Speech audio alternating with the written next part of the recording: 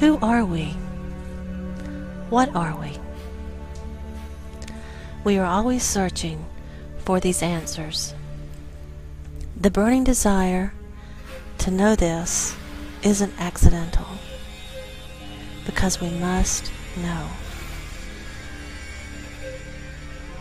However, it is not a question that can be answered directly.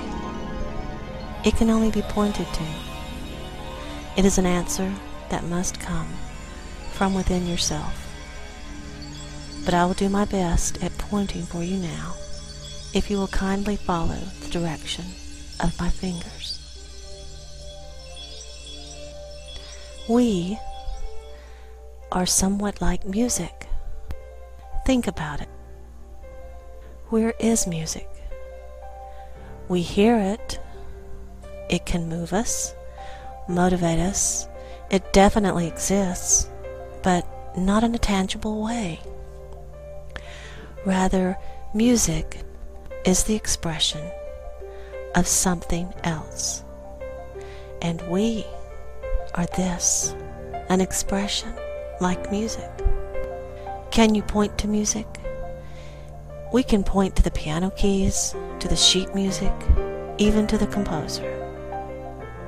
But the actual music cannot be pointed to. Music is the interplay between the action and the means through which a magical vibration is conjured. A vibration that is the music, and we are that. Real, felt, experienced, yet not really real, but rather a dynamic expression. Real, but not real. And here we are. Here you and I are, spilling like music from a piano. If what we think of as us is real but not real, then who is doing this? Who is creating this?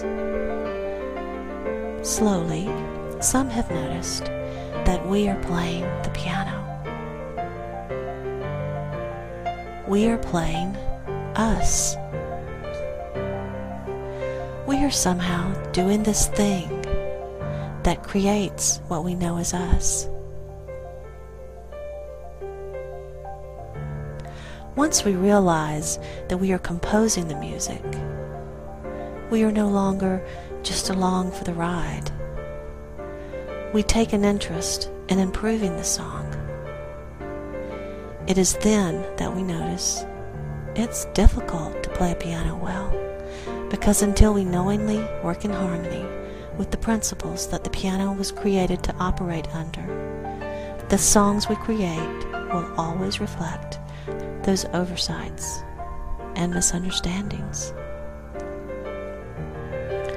But once we recall these principles, once we do, unimaginable symphonies can fly from your fingertips in ways never dreamed possible before. And this is what is happening right now.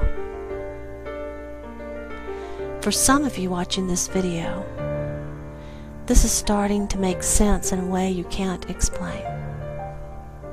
You just know. You feel it rising from within you. You're bringing it forward. When did we learn all this? How do we know to play at all, even badly? The great secret is this. We are, in fact, the hidden architect of this piano, orchestrating both the divine method and the means by which the song arises. And within this song, we might think of ourselves as a particular chord. Bob, Tom, and Sally are like particular chords in this symphony of life. And our world is this symphony. So now we see we are all three the music, the composer, and the architect of this marvelous means. And this world going on around us is our symphony. It is the song we are playing together. And while it is the function of the piano to act as the means through which the symphony comes forth, how we play and what we play is always up to us. So if you don't like the song, choose another song. And if you notice your chord seems out of harmony, rearrange it. For all possibilities lie waiting for every man at all times. Right now. Because every song ever written, every song that will ever be written, already resides within the piano. Whether beautiful or discordant, whether uplifting or destructive, happy, sad, all the songs are there, and the piano only brings forth what we play. It is always us that chooses what will be played. Do you see? Can you hear this? We are like the music, and the world is our symphony together. Now you have one question to ask yourself. What part have you been playing? You can choose how the song is played. Change your tune, and you change the song. You have this ability.